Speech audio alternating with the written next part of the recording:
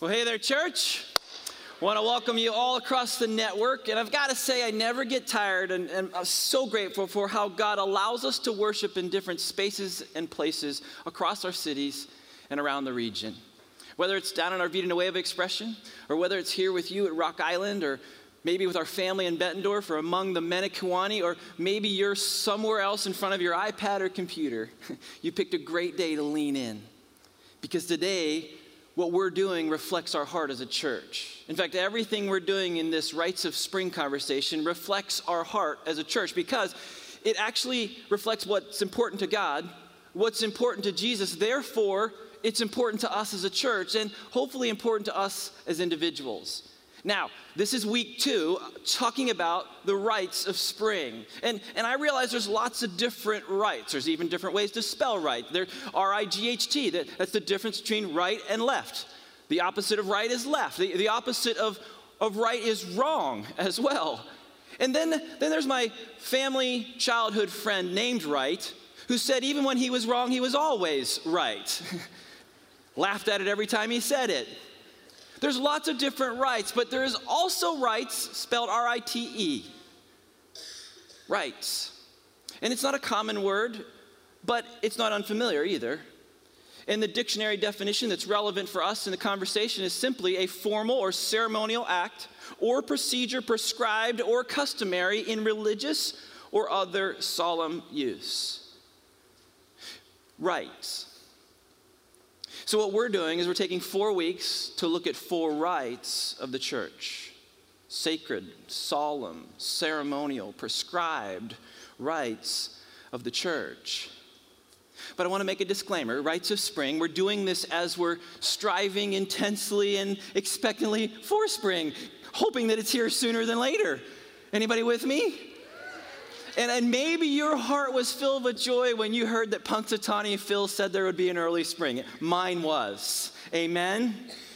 But I got to tell you, I have no love lost for that ground pig. And it's not just because of weather. See, I have spent hours in the freezing cold in the dead of night as a state trooper in Pennsylvania, managing thousands of people trying to cram themselves into Gobbler's Knob.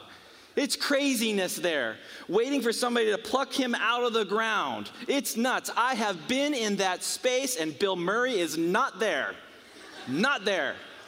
It's almost madness the way people cram into that space to see them pluck him out of the ground, as whether he sees his shadow or not. And I get there is some comfort in hearing that there can be an early spring, whether he sees his shadow or not. But to be quite honest, he has nothing to do with it.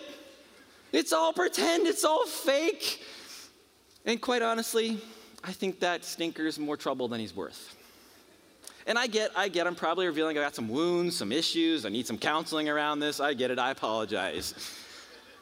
But we're moving expectantly towards spring, looking at a few rites of the church, sacred, solemn moments. What they are, why they're important, and we're creating space to engage them. This is week 2. So we have 2 more weeks after this. You do not want to miss those. And last week we kicked this off by going deep into communion with the help of Pastor Josh. Today, though, we're leaning into baptism. What it is, why it's important, and creating space to engage it. And I got to tell you, I love these weekends. They're powerful. They're impactful. God works and moves individually and corporately as we engage in these spaces. These are unique. I love these weekends. And I'm going to tell you, the message is a bit more academic today, maybe a little more instructional, and even the design of our service is modified slightly to create the space to allow the engagement with baptism, to create the space for people to step into that dynamic. It's an important step for people in their relationship with God. And whether you have a personal experience with baptism or not, this conversation today has value as a reminder, as an encouragement, even as an invitation to a next step in your relationship with God. That's my prayer, is that you will, in this space, in this time, understand your next and take that next step. You see, for thousands of years, the followers of Jesus were reminded of the faithfulness of God as they gathered for sacred moments together. They remained rooted while still reaching in God's purpose, in Him through Holy Spirit, by the Son, for His purpose. They gathered in sacred moments together, and one of those sacred moments was baptism. Baptism is one of those sacred moments to gather, and it's actually one of the ones that I think expresses our spiritual journey most overtly in the symbolism of it, in the significance of it. And anyone or everyone who chooses to follow Jesus is to step into the waters of baptism. Anyone who has received Jesus as Lord and Savior is positioned to step into baptism. It was Peter, who was one of the first 12 disciples of Jesus, who said this. It's recorded in Acts chapter 2. He said, "Repent and be baptized, every one of you, in the name of Jesus Christ, for the forgiveness of your sins, and you will receive the gift of the Holy Spirit." Repenting from sin, turning from our sin, leaning into baptism, finding forgiveness, and receiving the Holy Spirit through Jesus is no small thing. In fact, baptism is a key component because baptism is a next step of obedience. Baptism is a next step of obedience. A next step of what? Obedience.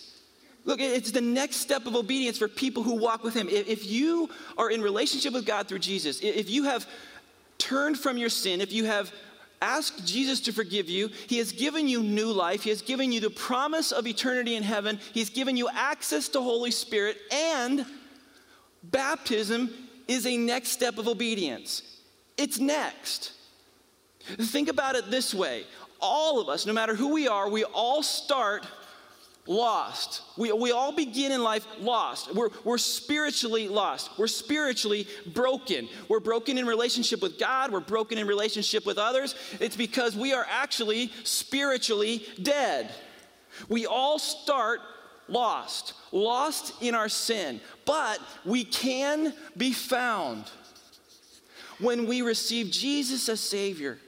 When we allow Him to reach into our lives and cleanse us of the sin that makes us lost and separated from God, we can be found when He is our Savior. And then we're able to walk towards wholeness as we live in His lordship, His authority in our life.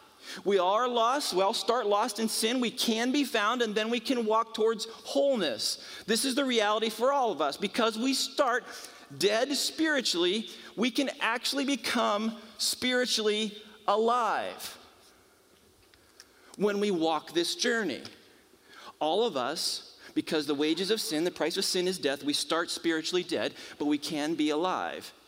Lost, found, and made whole, made new. And baptism, the waters of baptism, are an integral part of that. Now let me be clear. Baptism does not lead to salvation. It does not lead to being found. Being found, salvation, leads us to the waters of baptism. And if you're someone who has made the decision along the way to accept Jesus as Lord and Savior, you've been found and you're working on the wholeness as you live under His lordship, but you have not yet stepped into the waters of baptism, you have an unresolved element in your life. You have an unresolved next step of obedience.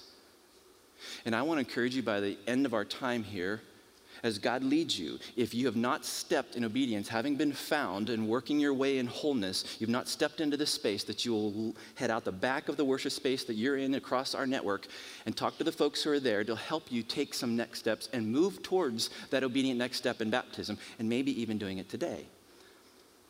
But as you're processing that, I want to talk a bit more about the what and the why behind what it is. See, water is a medium when it comes to baptism, but it's just the medium. We can sprinkle, we can pour, or we can immerse in the baptism expression. Sprinkle, pour, immerse, what I like to call as drip, dump, or dunk. And we as a church, we focus on dunking. But I'll talk to you later about why that is. But I want you to understand that it's not about right and wrong and how we use the water. I mean, some people in Scripture were baptized in the rivers. Some people stopped and got baptized in a roadside ditch.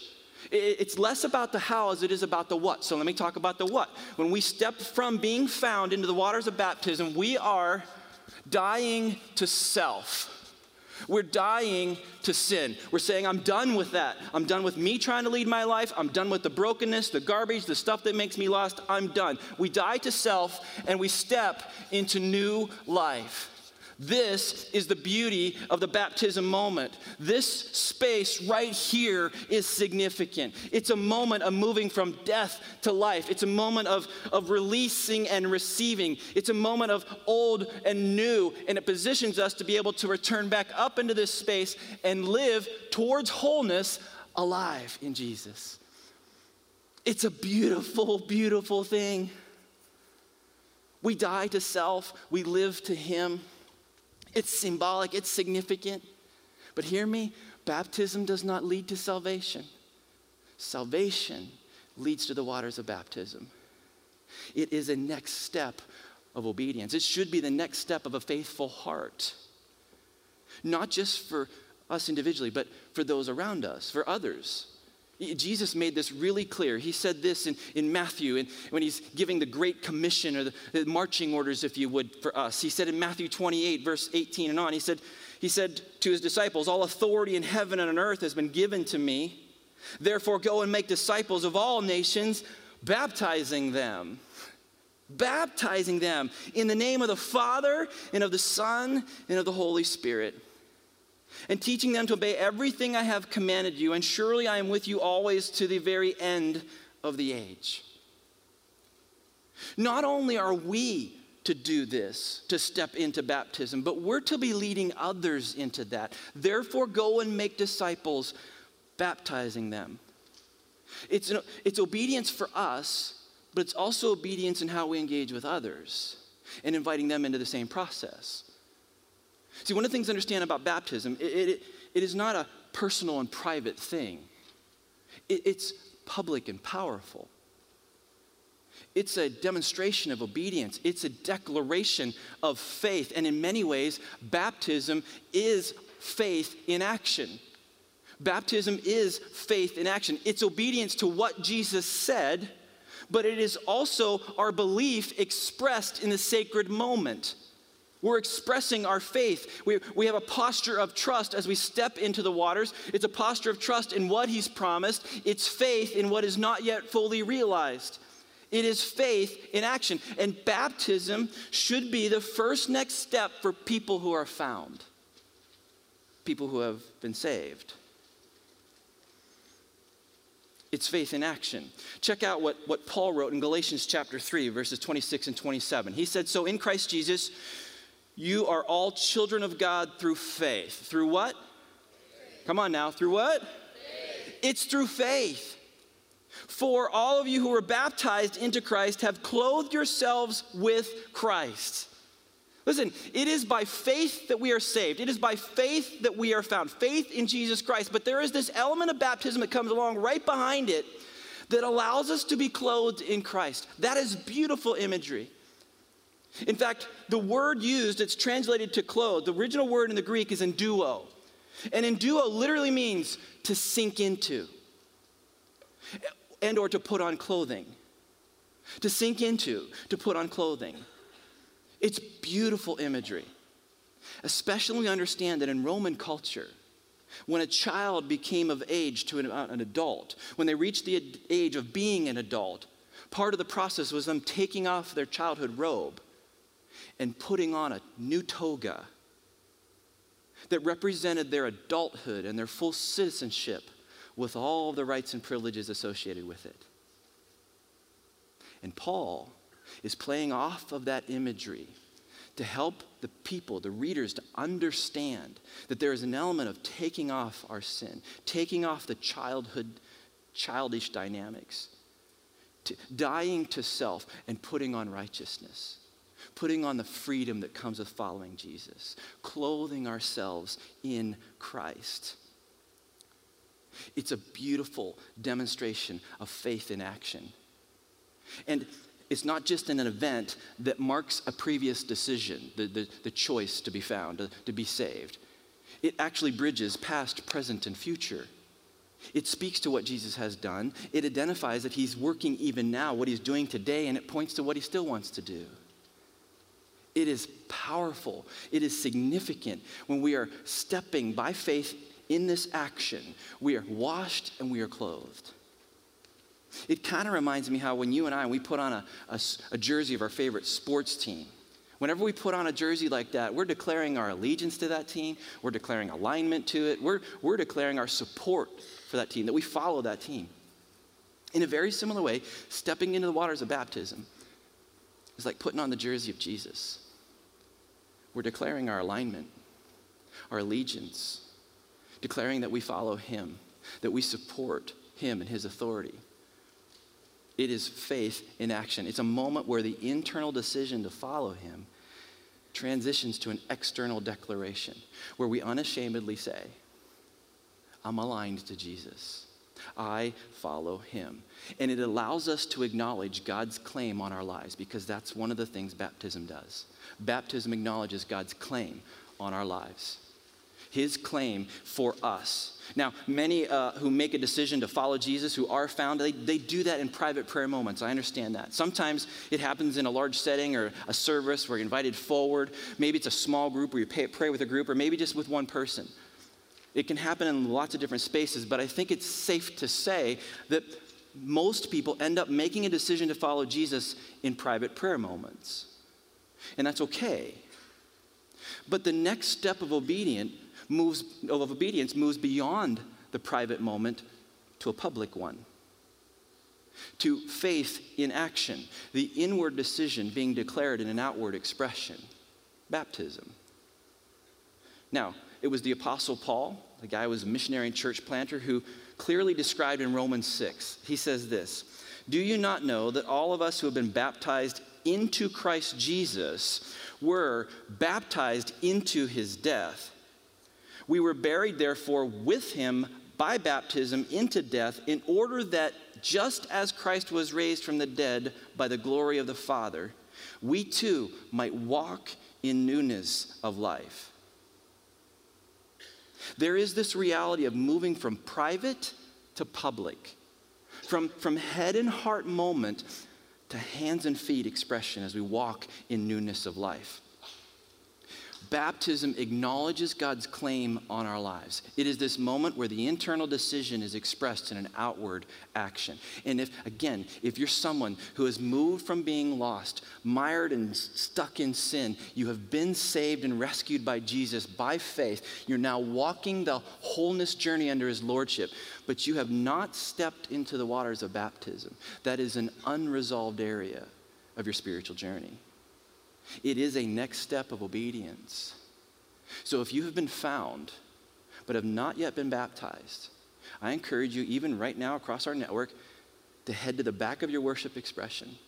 Talk to the folks that will help you take some next steps and perhaps step into that water today. It matters. Baptism declares his claim on our lives. We die to self, we live for him. The old is gone, the new has come. In our releasing, it positions us with a posture of receiving. It's significant and it's important. In fact, baptism is symbolic, but it is significant as well.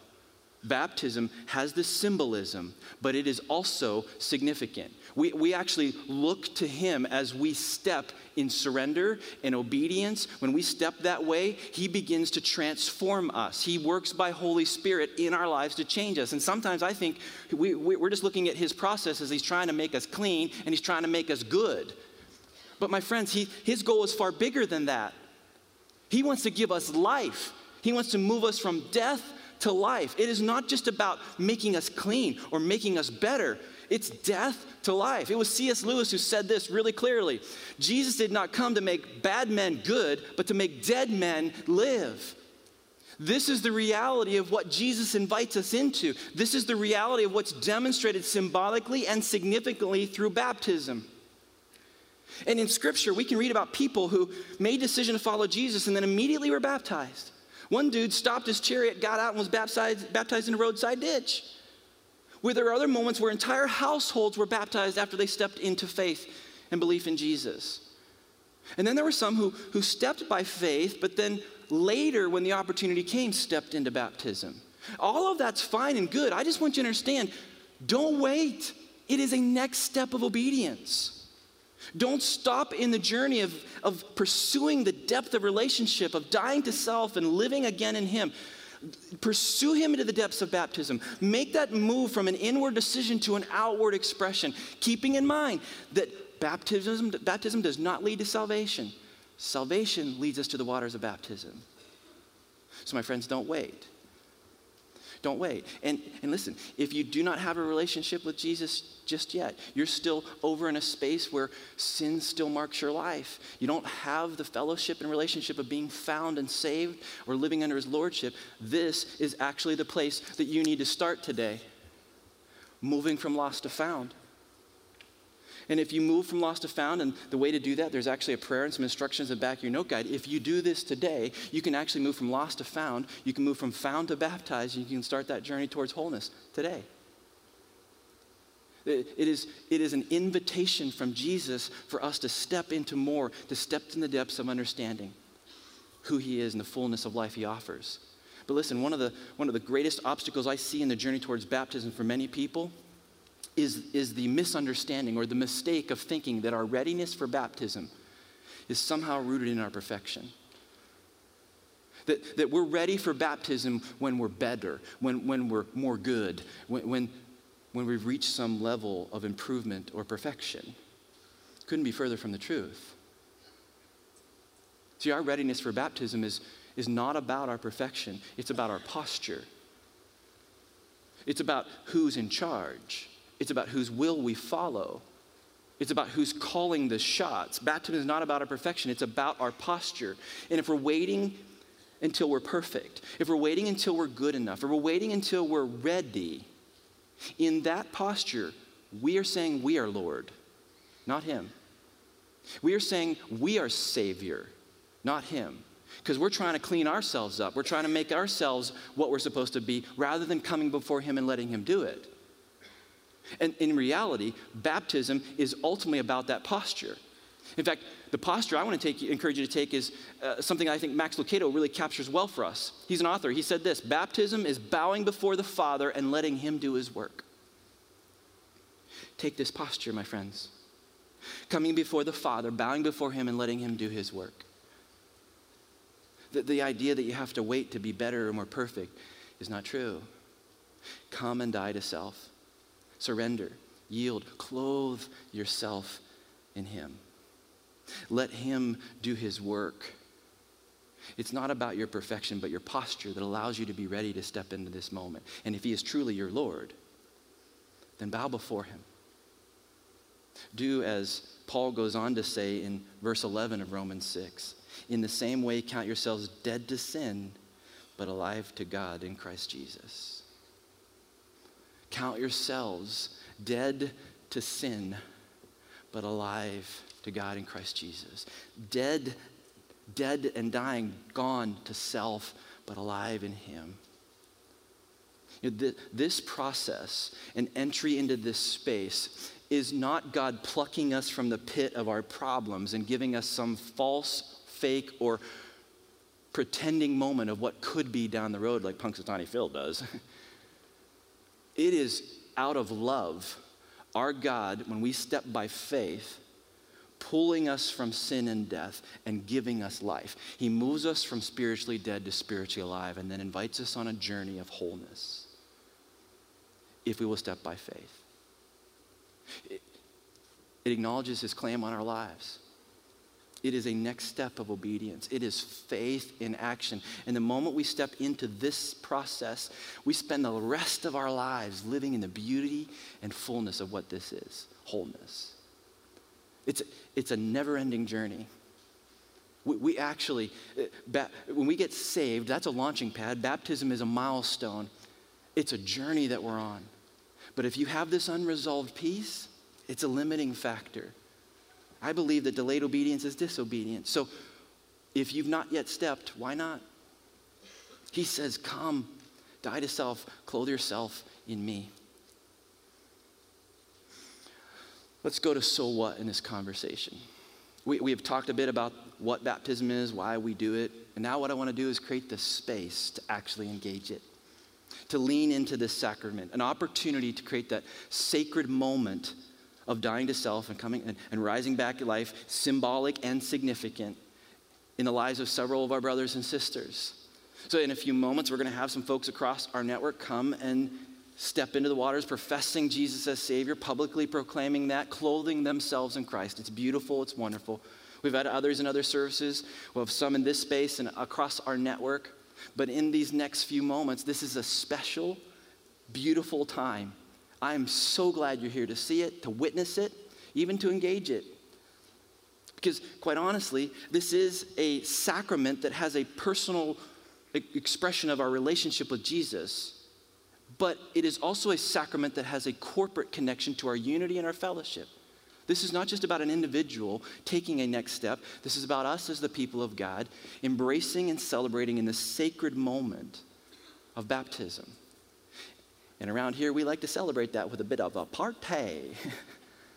In fact, if you've never been to one of these before, if you have, just as a reminder, we like to celebrate these moments. We like to hoop and holler. We want to acknowledge the significance in the symbolism of what it is. So in the next few moments, as they come, I invite you to enjoy the celebration. I invite you to reflect on the significance of what's happening. Even take time to consider the status of your own relationship with God. Here's one thing I know. God speaks in the moments when his people gather together, and he might be speaking to you. I encourage you to write that down. Use the note guide. Say, God's talking to me about this. Try to figure out what is your next step that he's calling you to. You can even use the note guide to write down the names of the people you're seeing baptized today and how God's asking you to pray for them. Because this is a spiritual next moment and step. There is a spiritual battle that can wage around it. We need to pray for one another. I encourage you to write down the names of the people being baptized that you see and commit to pray for them as they walk further in their journey towards wholeness. But this is a wonderful, beautiful moment. I told you that we focus on the dunk when it comes to drip, dump, and dunk. It's immersion. And we do that for a couple of reasons. In the original Greek, the word for baptize is immerse. It's an element of submerge and emerge that comes out of that word. And so we do it for that reason, but we also do it because we believe that it is the fullest expression, the greatest experience of what we're actually doing or witnessing, of dying to self and stepping out of that in new life, clothed in Christ. It's the old gone, the new come. It's releasing and receiving. So we're going to step into this. It's significant. And the people who are stepping forward are professing faith in Jesus. They're declaring their identity in him. It is a sacrament moment, but it is also a moment of clothing themselves in Christ. We want to celebrate that. So I again want to remind you that when somebody comes up out of the water, party. Hoop it up, holler. Because this isn't just a moment of symbolism. This is a moment of significance in a sacrament that has an individual making a choice, internal to external, but also a corporate dynamic as well. So we're going to step into this. I want to take a moment to pray, and I invite you as we do this to maybe reflect on your own baptism experience in these moments and the significance of what that was. Maybe even consider, if this applies to you, why you haven't yet. Because it is a next step of obedience for all who follow Jesus. You know, while you're in that space, no matter where you're at in the spiritual journey, I invite you to enjoy this celebration and celebrate with the folks that are stepping into the waters before you. Would you pray with me? Father, I thank you that your great love has pursued us. I thank you, Father, that you have not forsaken us, but that you have longed for us to turn to you, to repent from sin, to ask forgiveness of our sin, and to receive new life, the promise of heaven, and the access to the Holy Spirit to live out that journey of new life. So Jesus, in these next few moments, I pray that you would continue to speak and lead, that we'd all know what our next step is, and we'd have the courage to take it. But also as we celebrate together, as we witness baptism, as a few of us step into the waters and make that transition from internal to external, that public declaration of that inward faith. God, may this faith in action, this declaration of your claim on our lives, this obedient next step, may you reward it. May you empower, may you embolden, may you allow us to experience the fullness of life with you as a church and as individuals who walk in newness of life because of Jesus. Thank you for your love.